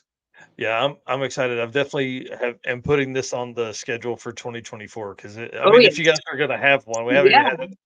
But we'll get to that in a second. We'll talk about that in a minute. But let's talk about like roadside repairs. Was there anybody that tore stuff up on the side of the road that you got some fun stories for that? Oh yeah. You want to talk about Max Nichols and his what's he called? The Dragnum? The Dragnum. So Max had gosh. An alternator problem and a transmission problem, and he limped it over to Players Pizza, and our portable car hoist guy was there. Portable car hoist was there. Yep. And so in the Players Pizza parking lot, there's also an AutoZone there. They jacked it up in the air and changed transmission in the parking lot. And then he looked everywhere for an alternator. I made calls to Summit. I made calls to LKQ and some other people. Nobody had the aftermarket alternator that he had. So he called a guy in southern Utah, and he had one in his shop and had that guy drive nonstop overnight from southern Utah to Redding. 11 hours they drove to deliver this alternator, and still made it. So he didn't leave till the following morning. All of us were already on the coast. Everyone's like, oh, where's Max? Where's Max? He made it to Samoa and ended up getting his passes in. Wow, that's cool. Yeah. But he actually didn't finish the event, though. What happened towards the end of the event, Jesse? So he was pulling, he got his runs in Medford on the second to last day, and pulling out of the track, it broke the rear end. Yeah. Oh, no. So he either limped it back into the track property or he took it to the track operator's shop. I don't know exactly where it went, but he dropped it off somewhere in Medford, hitched a ride. Oh, no. Ubered from Medford to Redding. That's a 2.5 hour drive. I said, Oh, I don't even okay. want to know what that Uber bill was. And he said, I don't even want to tell you what it was. Yeah. He came to Reading, hung out for the last day of the event, ended up at the hotel that night as well. And the next morning, he had somebody taking him up with a trailer to pick his car up so he can get it back to Utah. He said next year it'll have a 9-inch in it and it'll be ready. So, yeah, that's probably the wildest roadside repairs. Shane, like I said, started having some valve train issues on the very final drive. He got all those fixed. What else did we see? We saw at one of the traffic stops, there's a lot of road construction on one of our drives. And I saw the 57 Chevy Gasser. I drove by and honked the horn at them, and they gave me thumbs up as they're banging on something underneath it with a hammer. And Nice. we had a couple of them. We lost a couple cars. Olivia and Drew Wallace, they lost They a. literally found the sketchiest turnout on the entire route for this to happen. He messaged me and told me where he was, and I happened to be 18 minutes away with the support trailer, with my fuel and our Starlink and our tables and chairs and everything in it. So I pull in there and park, and Drew's like, "Hey, go lock your trailer because this place is bad." And sure enough, I don't even want to say where it was. It's not fair to the community, but there was tweakers and crackheads running around. And this is a little tiny podunk town in the mountains. You would not.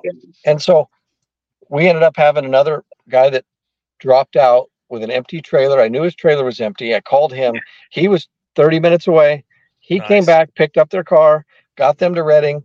Like, there wasn't a single person that if they had a problem, all they had to do was raise their hand and somebody jumped in to help. That's great. That is so great. That's And that's awesome. what's so awesome about the drag and drive community too. Like that happens at all of them. But like for, a lot of that stuff, there's been multiple of those events through a certain area. But like for you guys so like I can only imagine what it's like to see 30 hot rods pull into a gas station and just take it over. I bet you changed people's lives out there. So in the town of Brookings, Oregon, that's where Nexus Diesel, Tony from Nexus Diesel, one of our pit stops, in a pit stop sponsor, there was people in his town who found out what all these hot rods were doing, cruising by. They found our name. They sent us private messages and posts on the Redwood Rally page saying, "This was so cool. You brought the car show to me." 2 guys said they sat on the front yard with a 6-pack and just watched cars all day. And then an older actually lady. The one at the shop, though, I thought this is one of Tony's employees. He's got literally right in front of the shop doors. He's got his lawn chair out. He's got his little cooler of beers. Everyone was like, "Oh, cool. He's just watching the shop for Tony." I guess Tony pulls up and is like, "Dude, what are you doing?" And he's like, "Oh, I'm just watching cars." Tony had no idea who this guy was. He just set up shop. We had a 60, like a woman in probably her early 60s say, "I saw these hot rods. I asked around on what it was. I sat on my porch and watched a car show drive by me all day. Well, your guys' event is so cool." And for random people to say that was awesome. Yeah. It's pretty to go through the work to find out what's going on, either ask people or just jump on Facebook and try and figure out what all is happening is pretty neat. Well, let's talk about like from the promoter side. What are a couple things that you guys learned? What did we learn? So okay, the biggest thing is, and I'm wide open with everybody. So you have a problem, don't go talk about it in your little circle, in your little clique. If you have an issue and you want to suggest something, come straight to me and do it. I've dealt with bracket racers for years, and they'll talk about everything they dislike amongst themselves. And the next thing you know, you're getting shit on, and you didn't even know that there was a problem to fix.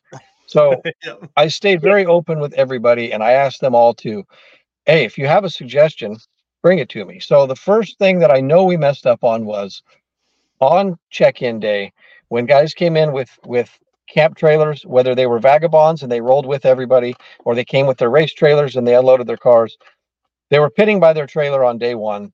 And I think most people were not going in and getting tools and stuff out of their trailer, but it was very hard to police on our end. So day two, we go to Samoa, and there was a lot of people that brought enclosed trailers in case their car broke down. And they were vagabonds, and they were all legit as far as who was there and who was with their group. but they parked them in the area with all the cars. So you started Okay. looking across the parking lot, and it felt like you were not at a drag and drive, but at a standard race. Yeah. And somebody brought it to my attention, and I went and talked to people, and we didn't push it to police it extremely hard this year, Yep.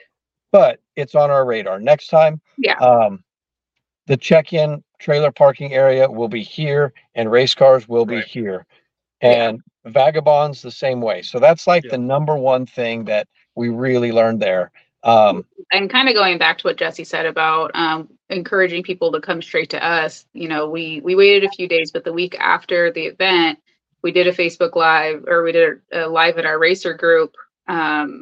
And we literally asked them, like, hey, what worked and what didn't work? Like, we That's a need great constructive criticism because we want to get better. And it's ultimately, this is for you guys. So how can we make this a better experience? Mhm. So I don't know if all the drag and drives typically have host hotels in each city, but we had host hotels at each city, and we booked out like 85 rooms at every one of those hotels. So the majority of our racers were at those hotels or at the track.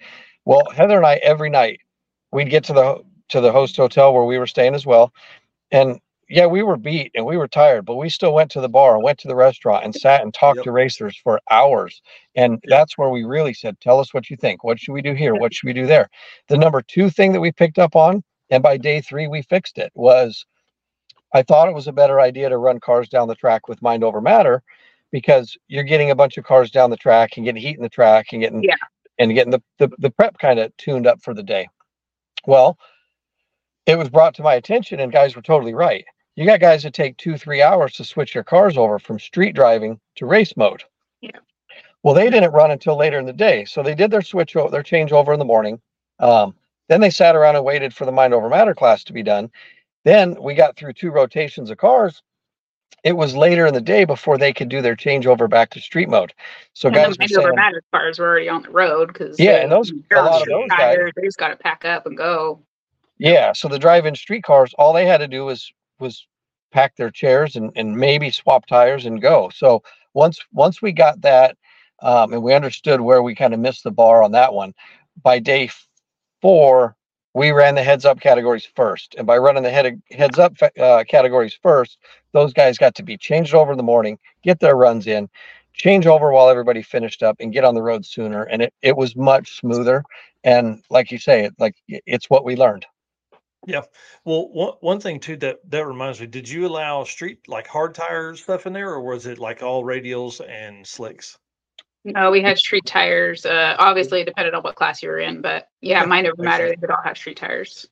Yeah. And that that's, as long as your prep guys like Cole and Redding, he's real good at, as soon as the track starts seeing some issues, he'll scrape and spray and drag and re-prep in 8 minutes.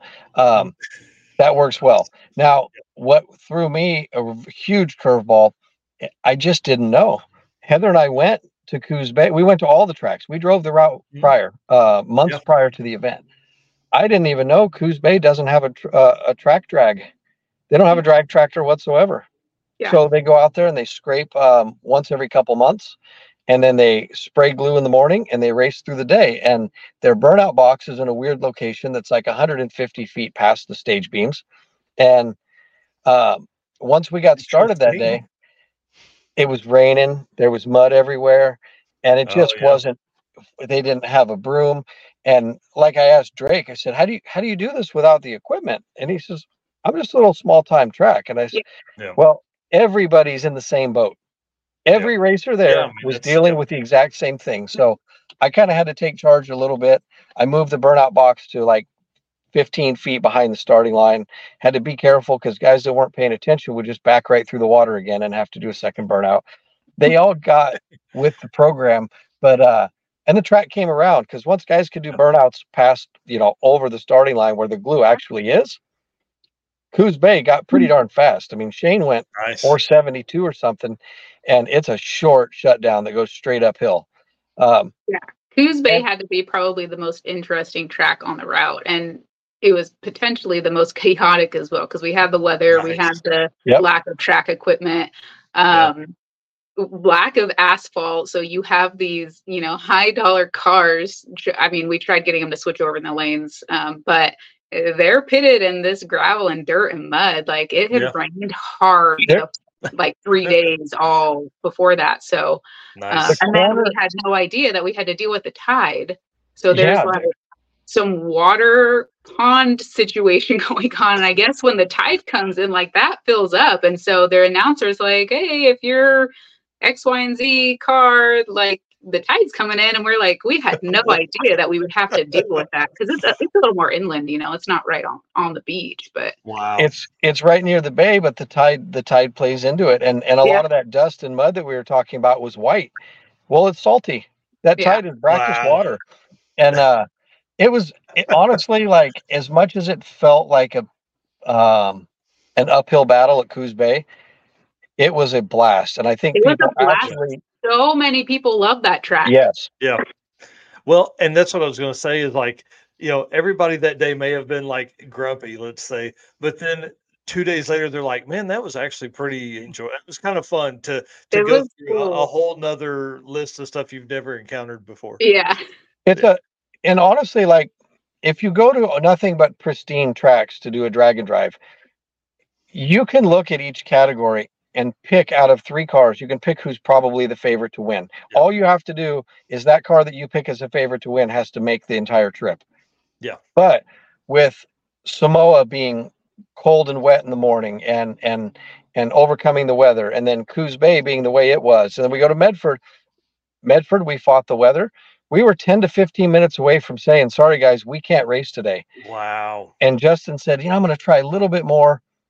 And he put another 15 minutes effort into it. And then the sun came out and it got good and it was fast. There were some PBs set at Medford. That's so awesome. it was great. But Coos Bay, Samoa, huge equalizers of the field. Yeah.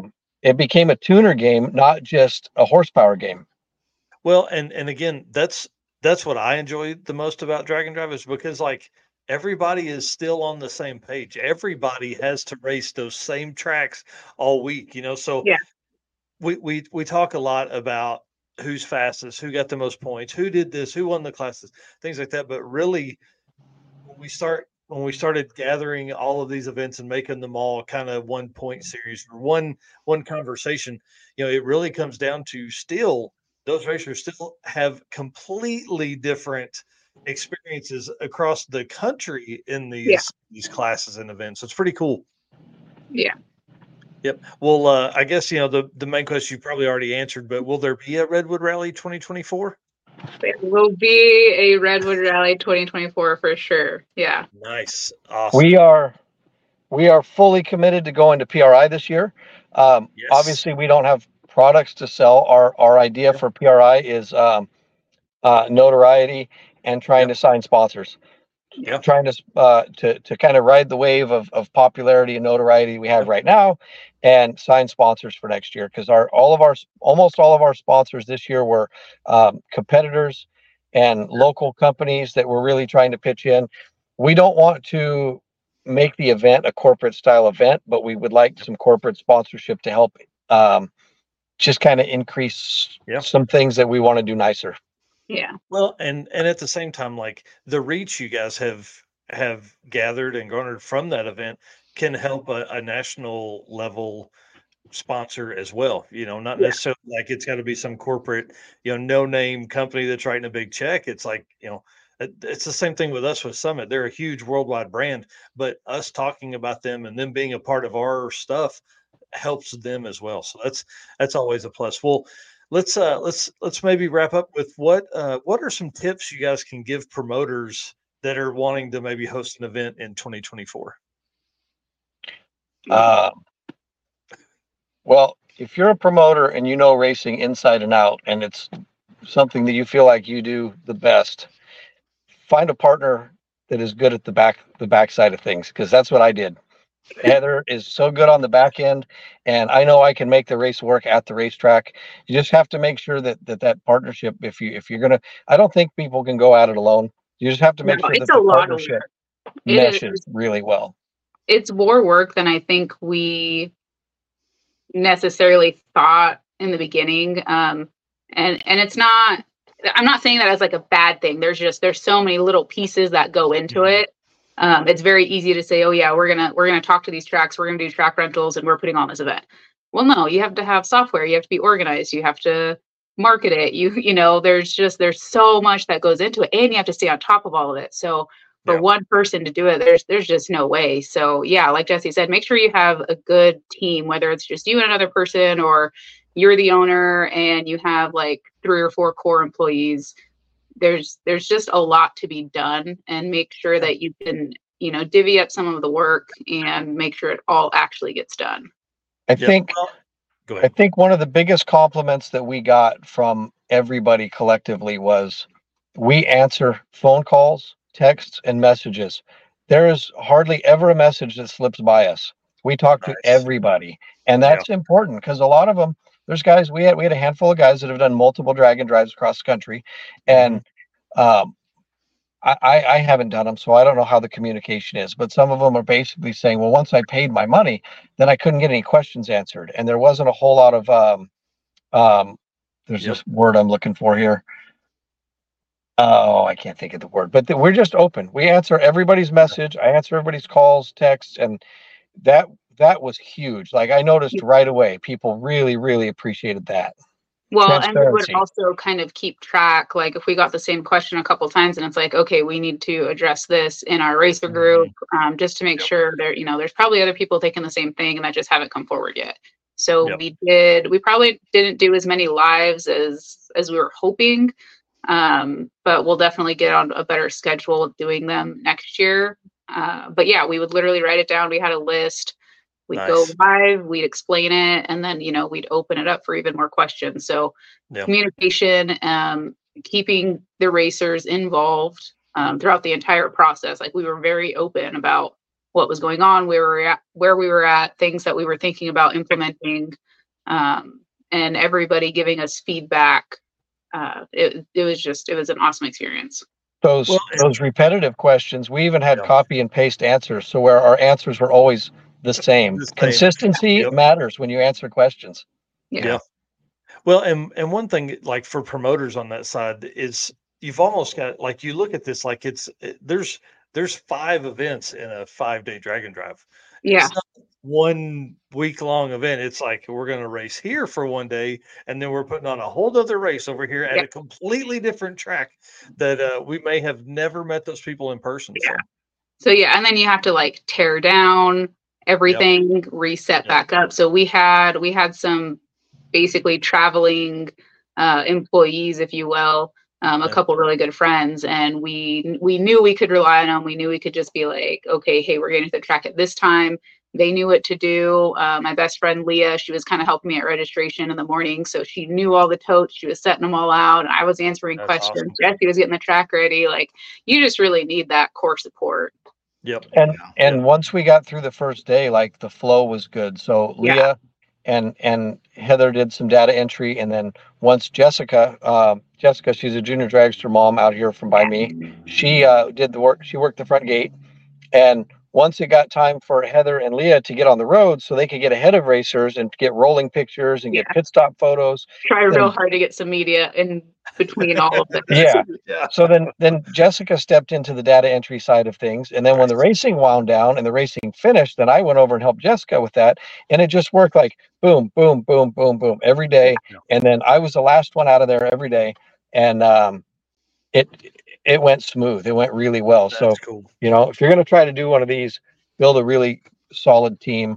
I think my biggest fear of it is, I know that Heather and I put our all into it. I've already heard a couple rumors that there's some other people that think, well, that one went so easy, we can do one too. I don't want the market flooded. I don't want to try to have a monopoly either. But I know our event was good. Like, I'm confident that our event was really good. I just hope we don't get a couple copycats that kind of try to flood the market or do something like that. And then don't put on as good of an experience for the racers. Cause my biggest concern is making sure the racers get what they want out of it. Well, and Eric and I have had that conversation many times on this show about that, you know, about what we're seeing across the world now. You know, now we're up to 33 drag and drive events across the country or across the world, considering in 2019 there were 4. It's pretty wild to think that, we're 8 times as many events now, and we're going to have that, and I think that's where, like, you guys have done an amazing job with social media stuff. That side of stuff has been great. And then everybody that we've talked to, David Sidden was down there at church. Yeah. Him and I are friendly on Facebook, and he said he had a great time, so like just seeing people that are just regular racers that are out there that are having a good time. Well, guys, we're going to try and get out of here in the next about 11 minutes. So I want to say thank you so much for coming on. Thank you for putting up with me last week and again this week for messing up my time stuff. I can't believe I did that 2 times in a row. That typically never happens. So I'm excited to see what Redwood Rally 2024 brings. But why don't you tell everybody where they can follow along and see all that stuff? So we've taken a little bit of a break. We need to take a few days off, but we will get back to posting on all social media platforms. And I'm actually going to be updating the website either end of this week, or I guess we kind of are into this week, probably beginning of next week. And just as we get more information about next year, we will make sure that it is on all of the platforms that we have. Cool. I've got 2 more weeks of NPK, and then I've got 2.5 weeks off. So when Texas is over, then I will kind of step in and help Heather out a little bit more. I've been on the road every week since the Redwood Rally. So nice. Once that's over with, I'll step in and help her out some more. Are you going to PRI? Both of you guys going to be at PRI? Yep. Yeah, we have a booth this awesome. year. Yeah, we have a booth and a Drag and Drive Awards on Thursday, so you guys will have to come to that. Yeah, yeah. It's so great to meet you guys in person. I'm ready. We'll have my buddy Luke Kessel from Australia. His car is on the water right now. His new Toronto will be in our booth. Yes. Oh, cool. How cool. And it'll be in Redwood Rally, hopefully next year. Yeah. That'd be awesome. All right, guys. Well, thank you so much. We're gonna put you guys backstage. You're more than welcome to hang out if you want to back there and watch the rest of the show. But I know you guys are busy. He's probably headed into the airport now. I'm gonna get back. I'm gonna get back on the road, head to the airport. Thank you for having us on. Anytime you want to have us on, just give us a heads up, and if we get the time right, we'll be on right on time. I appreciate that. Thank you so much, Jesse. Thank you, guys. Safe travels. See ya. All right, thanks, Bye.